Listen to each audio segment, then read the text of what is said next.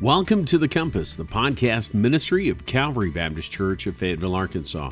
We're thrilled that you've chosen to download and listen as we continue our journey through God's Word. Now, Pastor Kirk is continuing a series on the church as we look at people of faith taken from Hebrews 11, verses 1 through 4. Now, if you're looking for a church home, a place that you can connect with other believers and serve and worship, we would love to have you join us at Calvary. We're located at 1410 North Porter Road in Fayetteville, Arkansas. If you need more information, you can find that at calvaryfayetteville.com or call us at 479-442-4634. Again, Pastor Kirk is continuing a series on the church. Let's listen together. If there is any hope for this world, any hope for peace, reconciliation, brotherhood, it will only be found in Christ.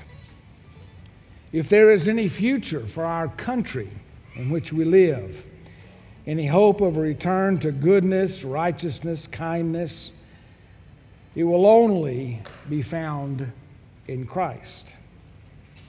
If there is any bright prospect for you or your family, any true peace, genuine love, real meaning and significance, any hope of an eternity in heaven, it will only be found in Christ. For as Jesus himself said in John 14, I am the way, the truth, and the life. No man comes to the Father except through me. He is the only way of knowing eternal life or having any prospects of a home in heaven. Well, we began our message last week with those words, and we want to continue today. And so I want to step back just a little bit because of guests and others who are here, so that what I say today will be set in the proper context to remind you where we are and what we are talking about in this series of messages entitled The Church of Christ. Now, that in itself may have caused a little bit of confusion because I'm not talking about the denomination that wears that name. I'm talking about what is the true Church of Christ in the world today. What is the true people of God in the world today? Beginning with Adam and Eve, the very first people created, and the family that followed, their sons, Abel and Seth, the descendants of Seth, men like Lamech and Enoch and Methuselah, on down to Noah. And after Noah, others, including Abraham and Isaac and Jacob and Joseph and all of his brothers.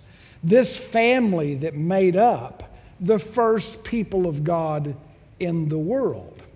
A family that grew into such a number in their pilgrimage down in Egypt for some 400 years, growing to 3 million or so people.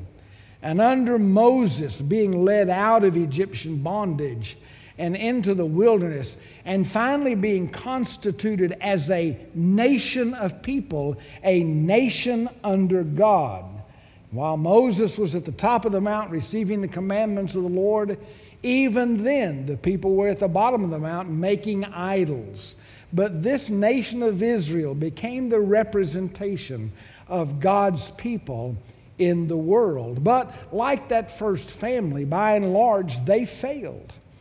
So much so that God sent prophet after prophet after prophet to call them back to God.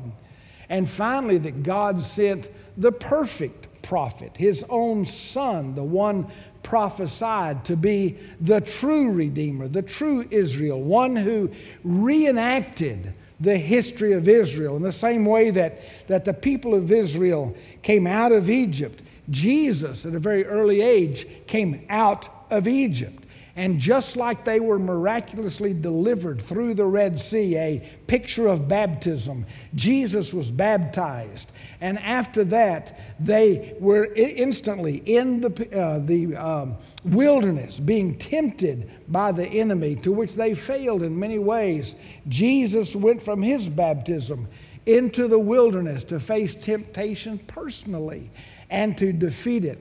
So through Christ, we have the true redemption, because God is seeking to raise up. This is the key truth undergirding this entire series, that God's purpose for mankind is to raise up a worshiping community, people who will live for His honor and for His glory.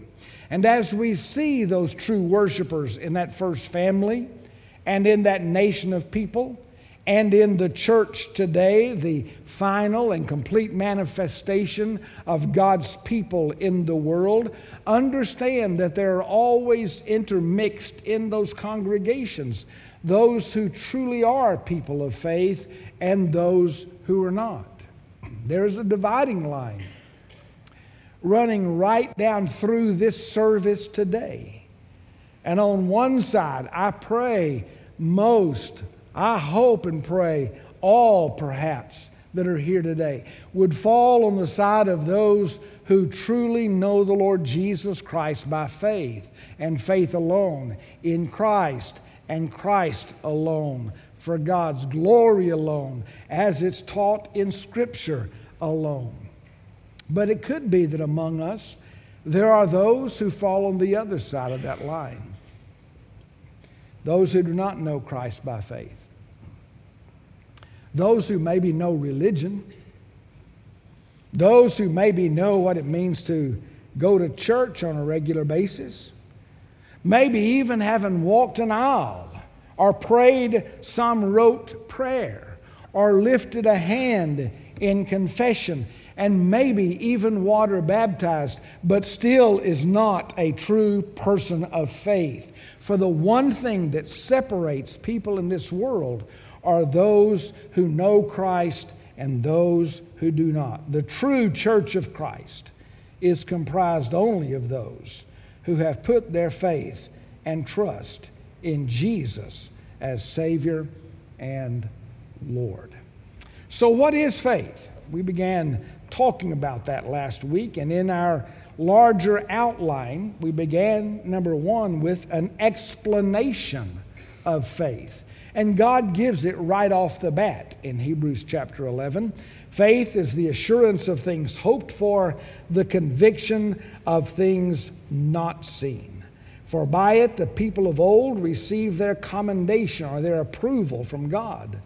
By faith we understand that the universe was created by the Word of God, so that what is seen was not made out of things that are visible. And what we discussed last week is that God gives us a twofold definition of faith. It is the assurance, or as the King James says, the substance of things hoped for. Faith is future focused. Hope is not wishful thinking in the Bible. It is a steadfast confidence and assurance. So faith is the confidence and the assurance of everything that we hope for that will come true in our lives in knowing Christ, a home in heaven and eternal life. It is also the conviction, the evidence of things not seen. And verse 3 kind of expounds upon that and says faith has not only a future focus, but faith has a backward focus. And this backward focus is this, that it is the conviction, faith is the conviction, the evidence of what we cannot see. And it's knowing that all that we do see was made out of what we cannot see, and that is the Word of the Lord, speaking it into existence. Now, we said that there are three truths about faith when it comes to you and me. It begins in the head. It begins with understanding or comprehension. But somewhere that needs to lead to the heart. And we use the heart as a way of talking about the will and the emotions, the real us down deep inside. For if faith to you is only your head knowledge, it won't get you to heaven. There has to be a heart knowledge. This is where we understand, but this is where we run up the white flag and surrender our lives to God in faith and in repentance. And all of that results in a changed life. If any person is in Christ, that person is a new creation. If you are what you have always been, you are not a Christian. A Christian is someone who has been changed by their faith and their trust in the Lord. And I gave you this working definition of faith. Faith is trust which produces obedience. Trust which produces obedience. Now, that is the explanation of faith. We talked about all of that last week. So then the writer of Hebrews begins to give us some examples of faith. This is Roman numeral number 2. Some examples of faith. And there are a number of names listed in this chapter. Some 16, if I counted them correctly. 14 men and 2 women. Now, some of you were very quick to say to me after services, "Oh, I've heard you preach that before." Shannon, because you have some notes in your Bible. And some of you have written down some of these points. I see familiar smiles and nods all over the auditorium. Well, I want to tell you right now, I have never preached this sermon before. Now, some elements of it we have talked about. Some parts of it I've given to you. And you've probably heard it other places, because these basic points of the larger examples is something that probably half the commentaries you read on Hebrews will all mention them. What are they? What does Abel teach us about faith? Faith what? It does what? It worships. Okay? We talked about that last week. We're going to pick back up with that because it's so important today. I need to say some things. Enoch will teach us that faith does what? Come on, you've got it in your Bibles, your notes. What is it? Enoch says faith what? Faith walks. It's in God, but faith walks. We'll talk about that next time, Lord willing. And then Noah teaches us that faith does what? Faith works. All you smarty pants people have suddenly got real quiet. Faith worships, Abel. Faith walks, Enoch. Faith works, that's Noah. Abraham teaches us faith waits. Faith waits. We'll talk about that in a couple of weeks. And then Moses teaches us that faith does what? You don't have anything because I've never said that before. Ha, ha, ha. Faith wins. Faith wins. And we'll talk about that, Lord willing, when we get to it. So, going back to Abel. It's interesting that Abel is the first example of faith in this great Hall of Fame chapter of God's Word. Abel appears on the scene for a very brief time. One of the first 2 sons of Adam and Eve. We know absolutely nothing about him except that he was a shepherd, that he offered his worship to God, that his brother got mad at him and killed him over it. But even in that first story, we learn a variety of things about worship, that even then, way back just out of the Garden of Eden, that there was evidently an appointed time for worship. And in the process of time, they came and they offered their sacrifices. They came to some place that was designated as a place of worship. They came in a prescribed manner. They didn't come empty-handed to see what they could get from God on the day of worship. They came bringing something to God, because worship is not just about what you can get from God. It is first and foremost about what you will offer to God. Now, I want to say to you that that is where we've turned everything upside down in our day and time. In our time and our days of me worship, of looking for what I get out of the worship service, of looking to see what might profit me in this time that we gather for worship, is the wrong way to come to God. We are to come to God to offer up things to Him. The fruit of our lips, our praise, the gratitude of our hearts. And guess what? We are also to offer to God something else. But then again, to mention that, I would be meddling in your business too much. Amen?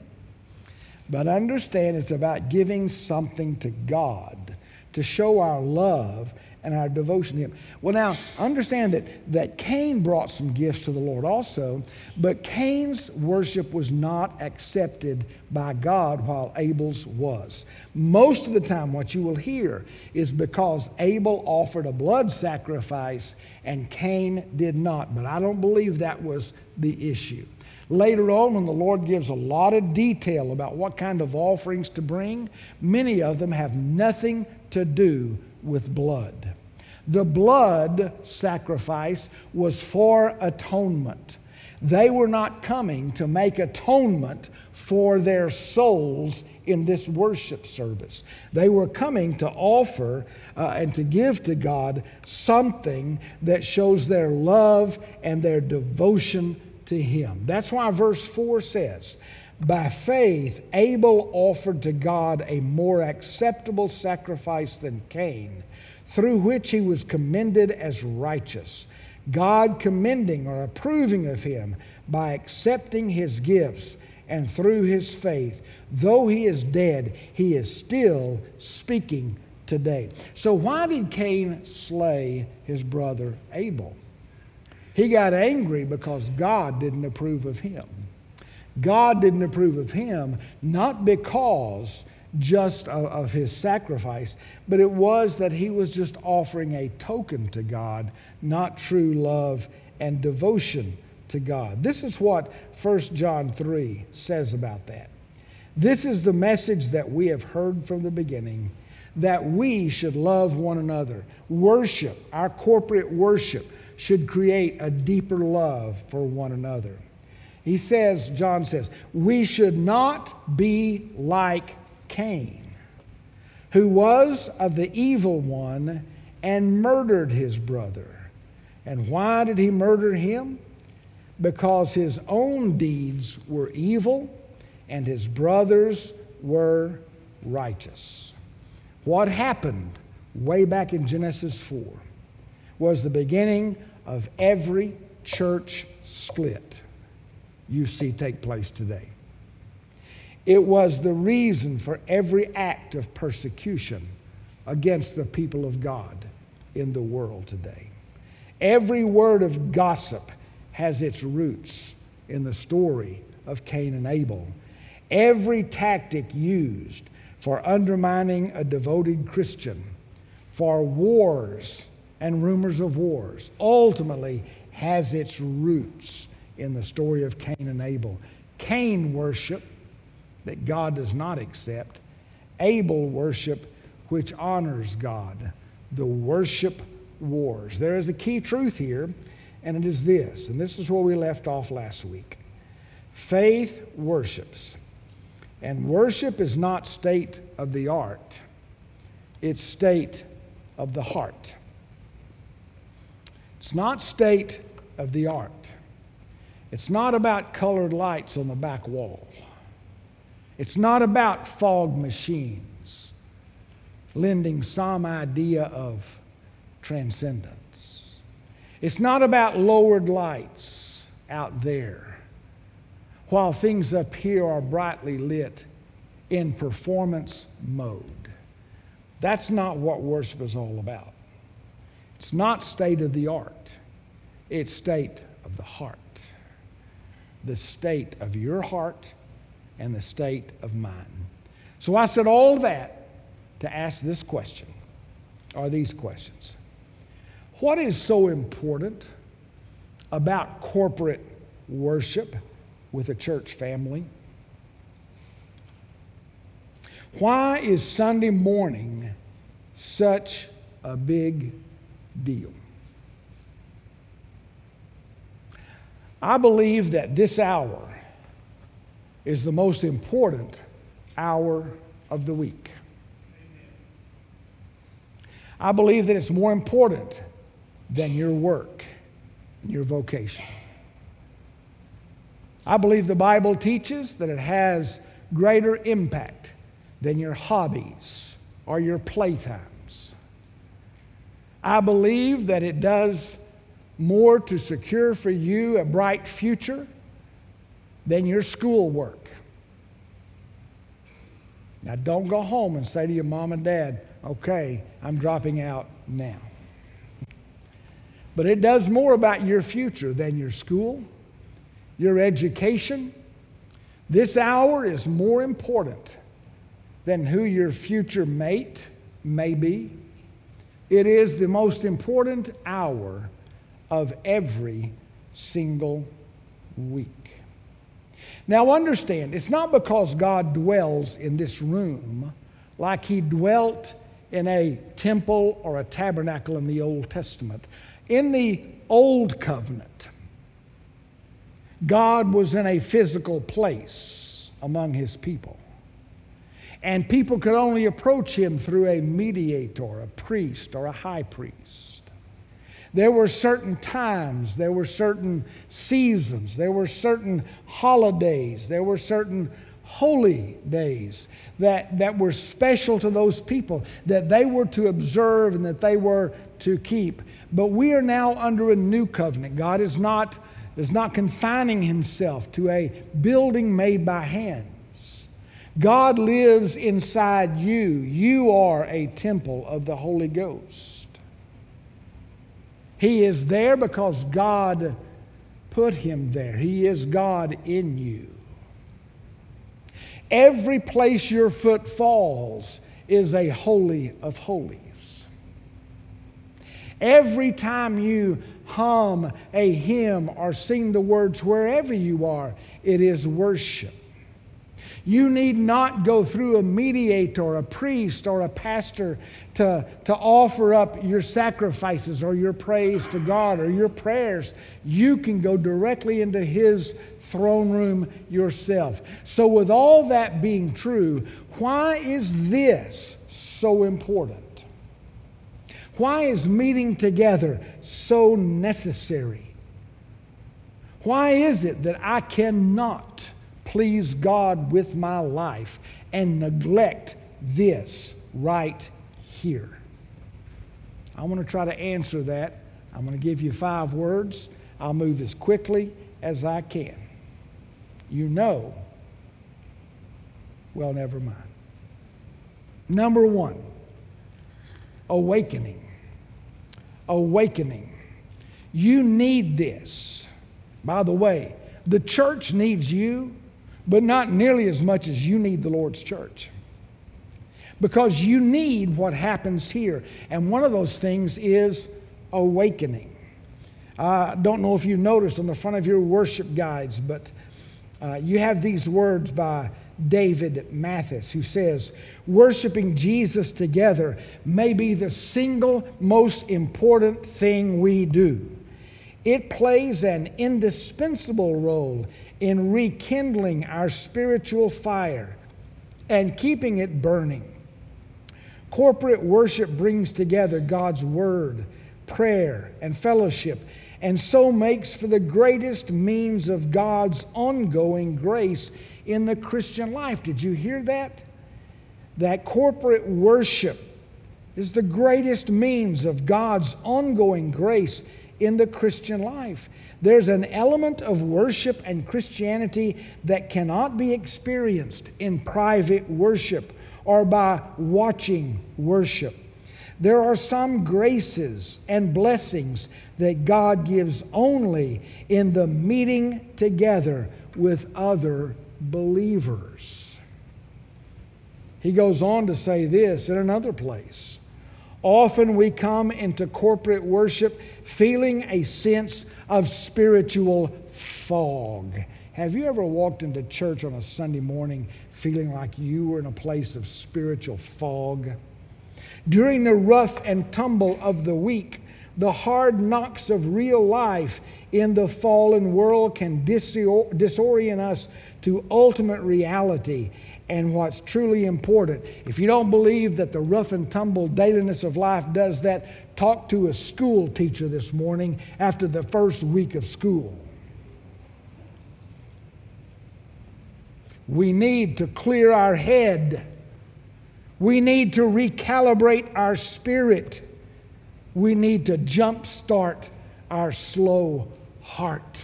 And he says that's what corporate worship can do in your life.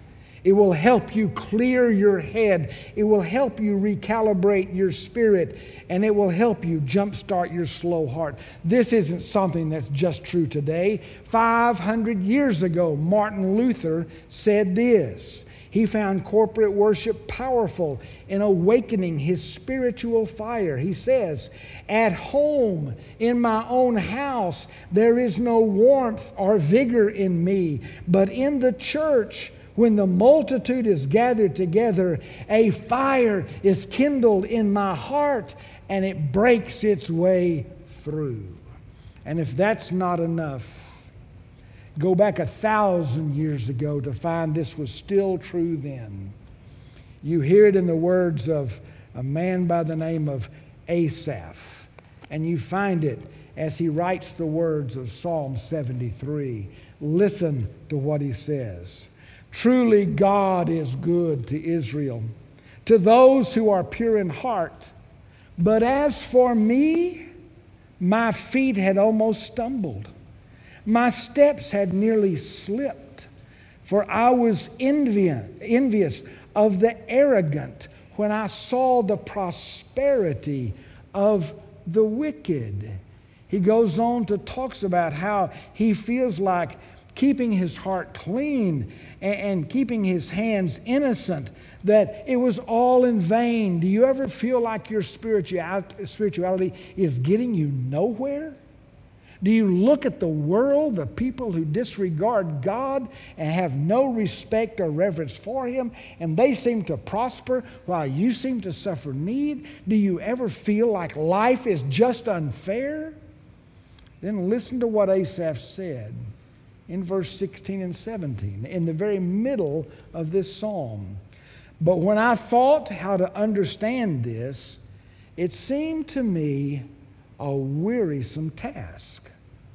Until," and this is where the psalm turns, "until I went into the sanctuary of God, and then I discerned therein."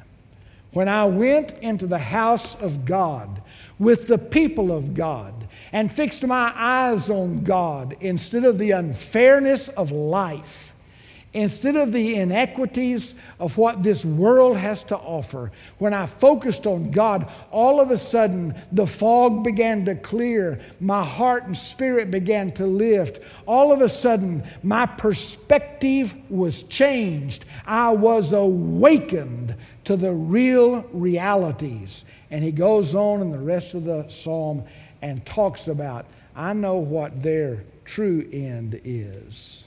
And I know what God's blessing for me will be. What changed for him? The house of God. I'm going to tell you, if you neglect the house of God, if you're a child of God, and you neglect the corporate worship with God's people, because they are oh so imperfect, aren't we? And if you neglect the house of God and the gathering together to worship the Lord and to study the Word and to fellowship and to pray together, you will never see things clearly in your own human wisdom. Even if you study the Scriptures every day, if you pray every day, if you're trying to do that solo, you'll never have the blessings of true perspective. Awakening. A second word is assurance. Assurance.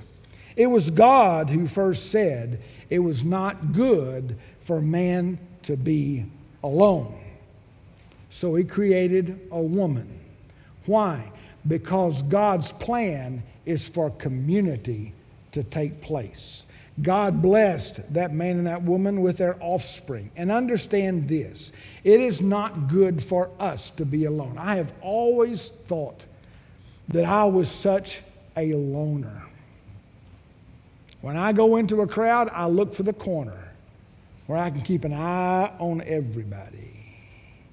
For me to just sometimes have a conversation with people is something I have to work at.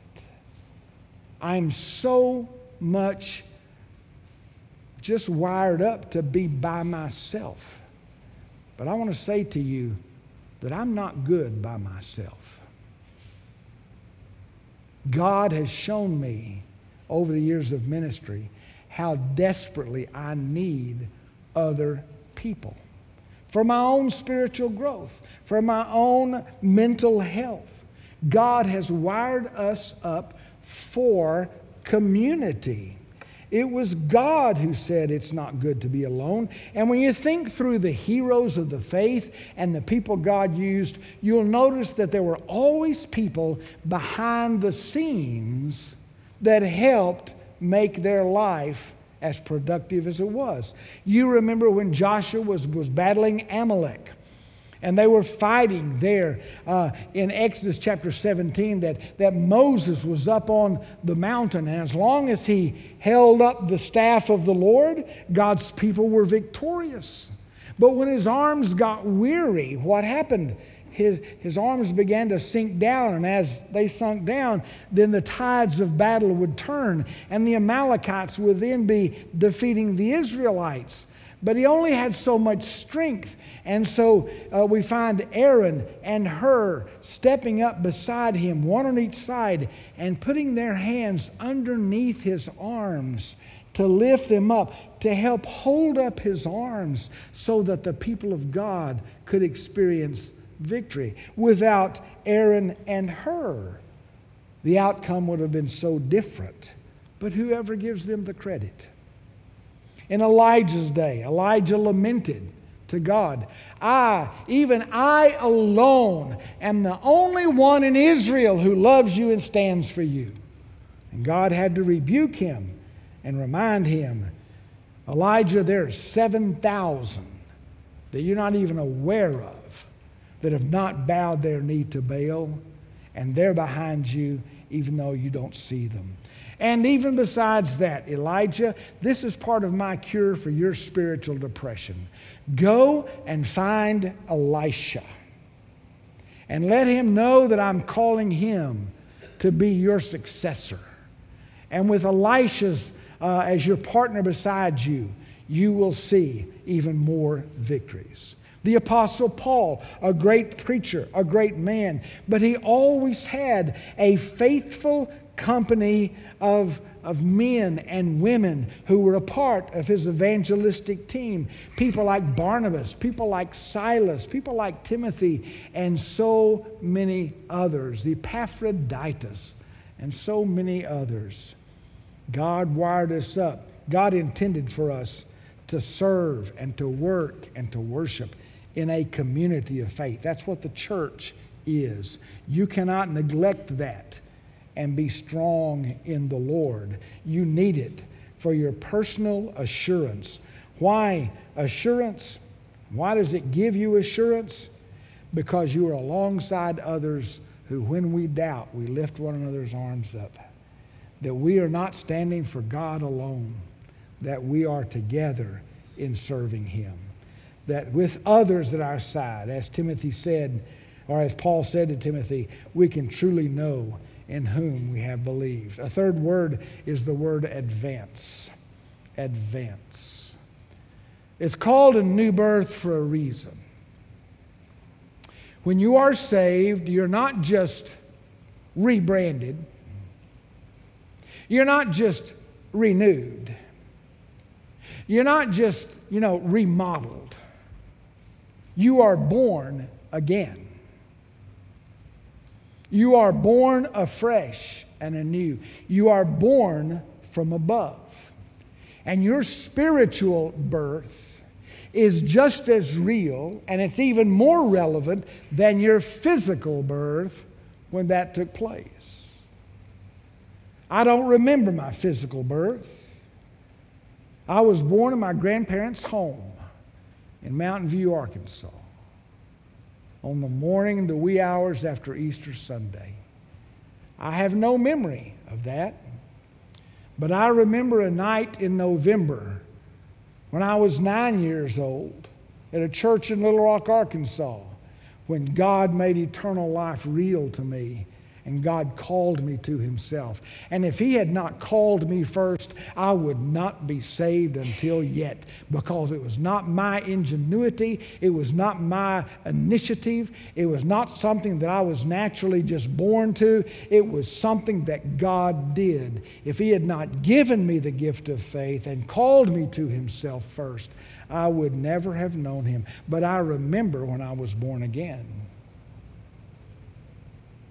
And from the time that I was born and from the time that you were born spiritually, this spiritual life began a process of growth, a progressive growth.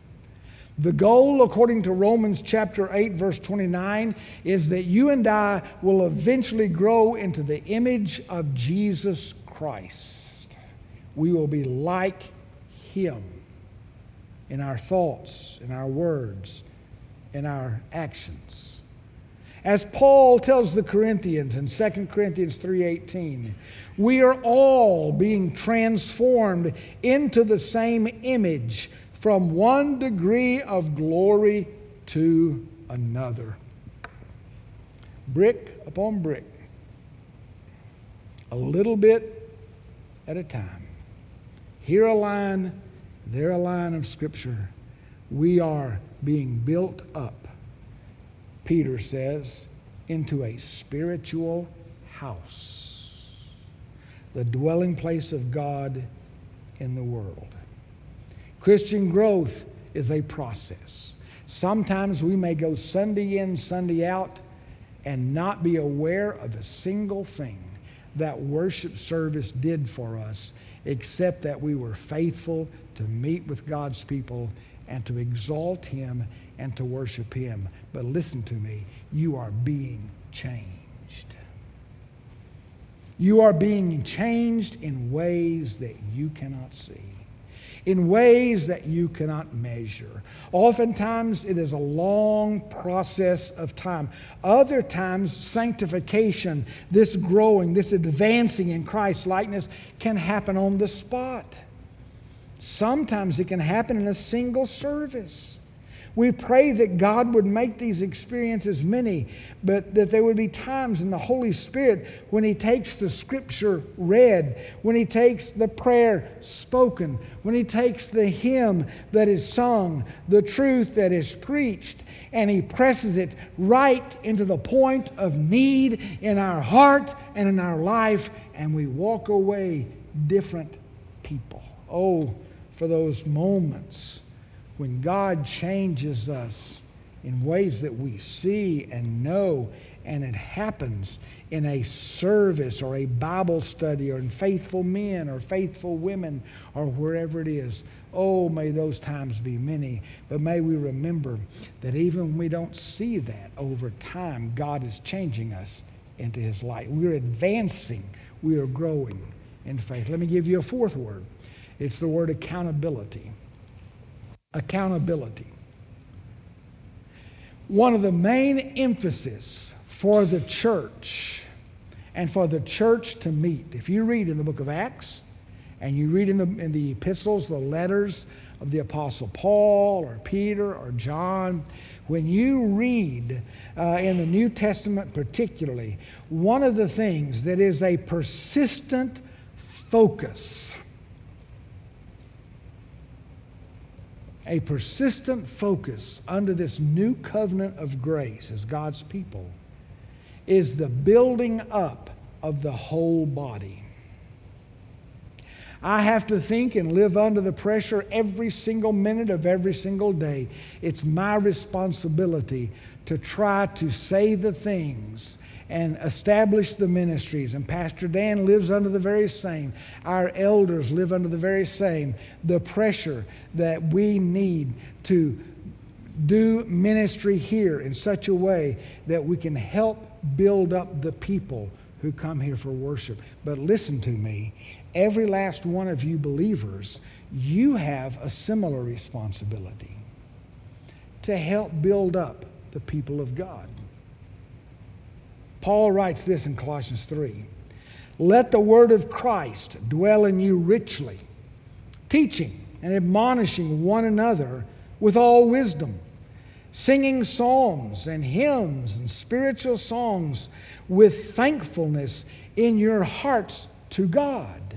He's talking not just to pastors, he's talking to church members.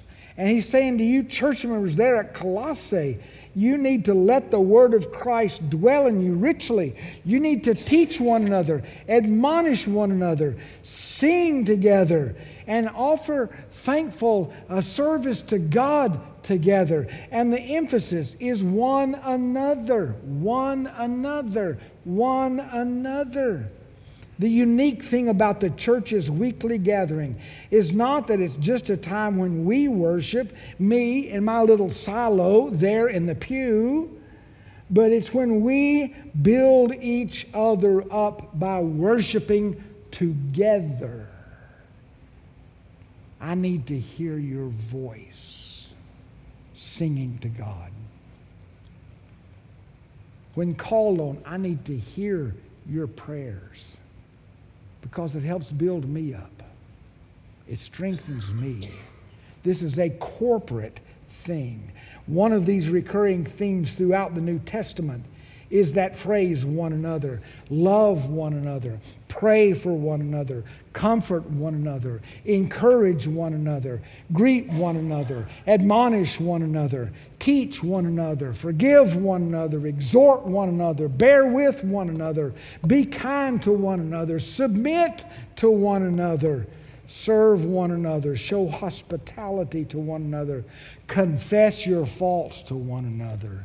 Fellowship with one another. Psalm 26, 28, or 30, one another's.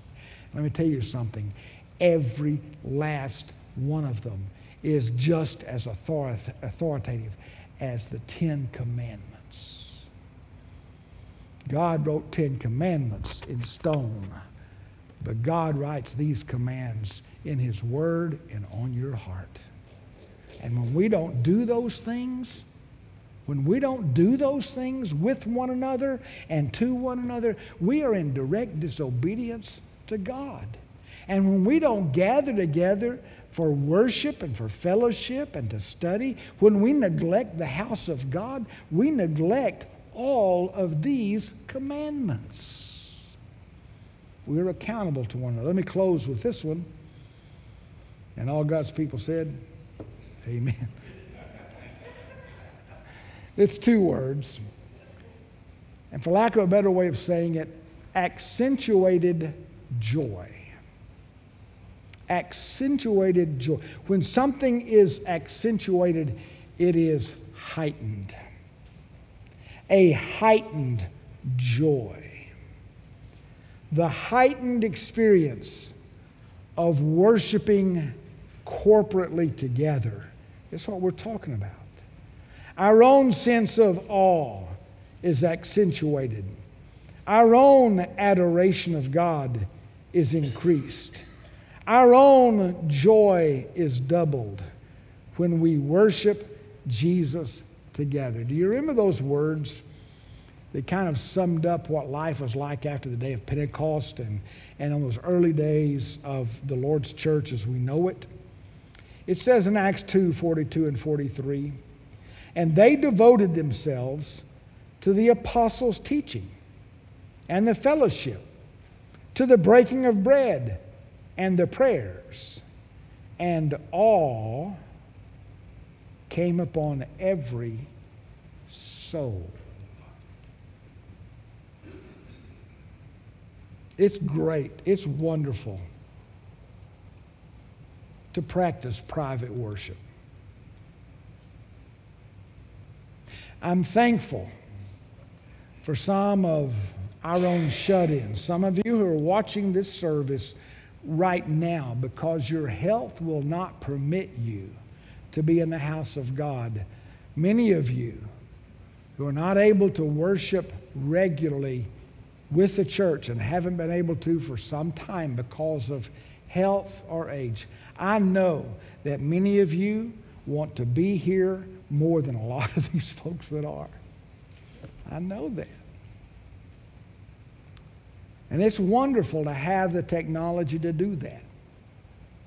But I want to tell you that no sense of awe, no sense of heightened joy, no sense of deeper reverence and respect for God can come in private worship. At least not to a measurable sense. But together, in corporate worship, the graces and the blessings we uniquely enjoy are deeper and richer, since our delight in Jesus expands as we magnify Him together with blended voices and blended hearts. This secret joy in corporate worship is that we can forget ourselves, that we can more greatly focus our attention on the Lord Jesus and live with a happy awareness that we are not alone in having our souls satisfied in Him.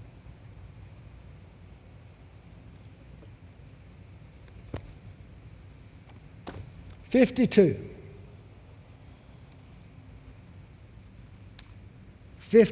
Let's put it on the screen. 52. That's the number of opportunities we have to gather on a Sunday morning to worship God together, corporately, as the people of God. Just 78 hours out of almost 9,000 hours in a year.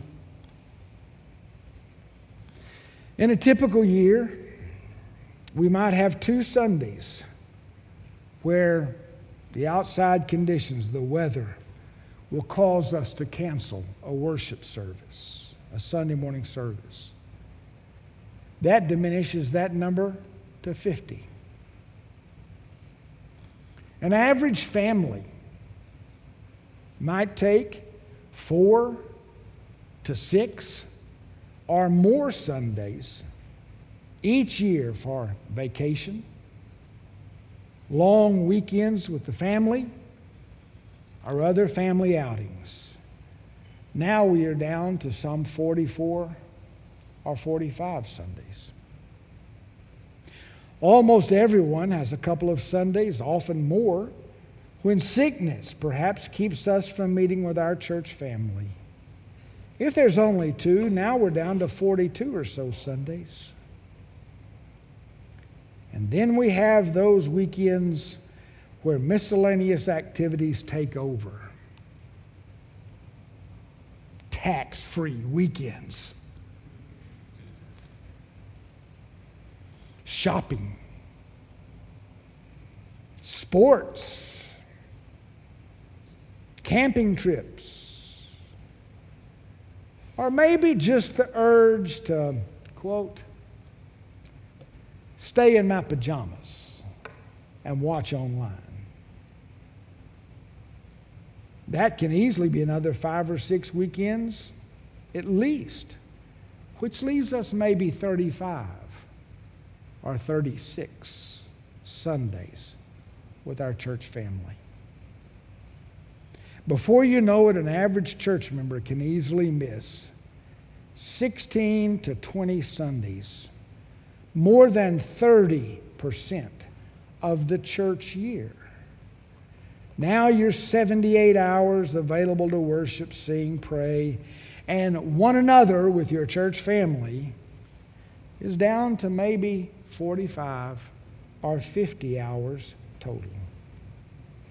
Now I ask you, Could you keep your job only showing up 2/3 of the time to work?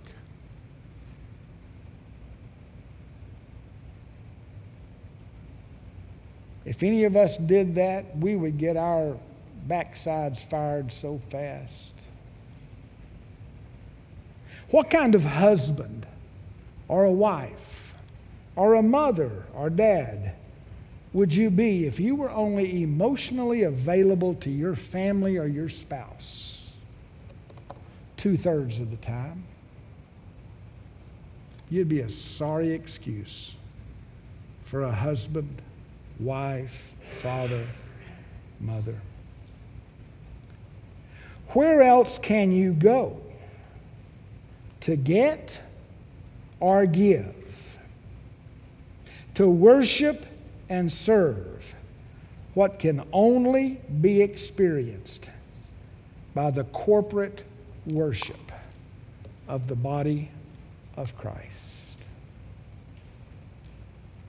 Where else can you go to find a substitute that is sufficient for what we have when we gather together in obedience to the Lord? Scripture says, do not forsake assembling together, as is the custom of some. Don't let it be your custom. Now, I want to qualify everything I've just said to say that I know there are those who are providentially hindered. I know there are very real reasons why some who are watching, or even some who are here, cannot be as faithful as you want to be because of your health, because of maybe other extenuating circumstances. But I said those things to the vast majority of us because, listen to me, every time we choose to not be with the people of God at the appointed time to worship God, we are trading away something eternal for something that is temporary. When God calls you home, you will never regret one time that you chose to be in the house of God.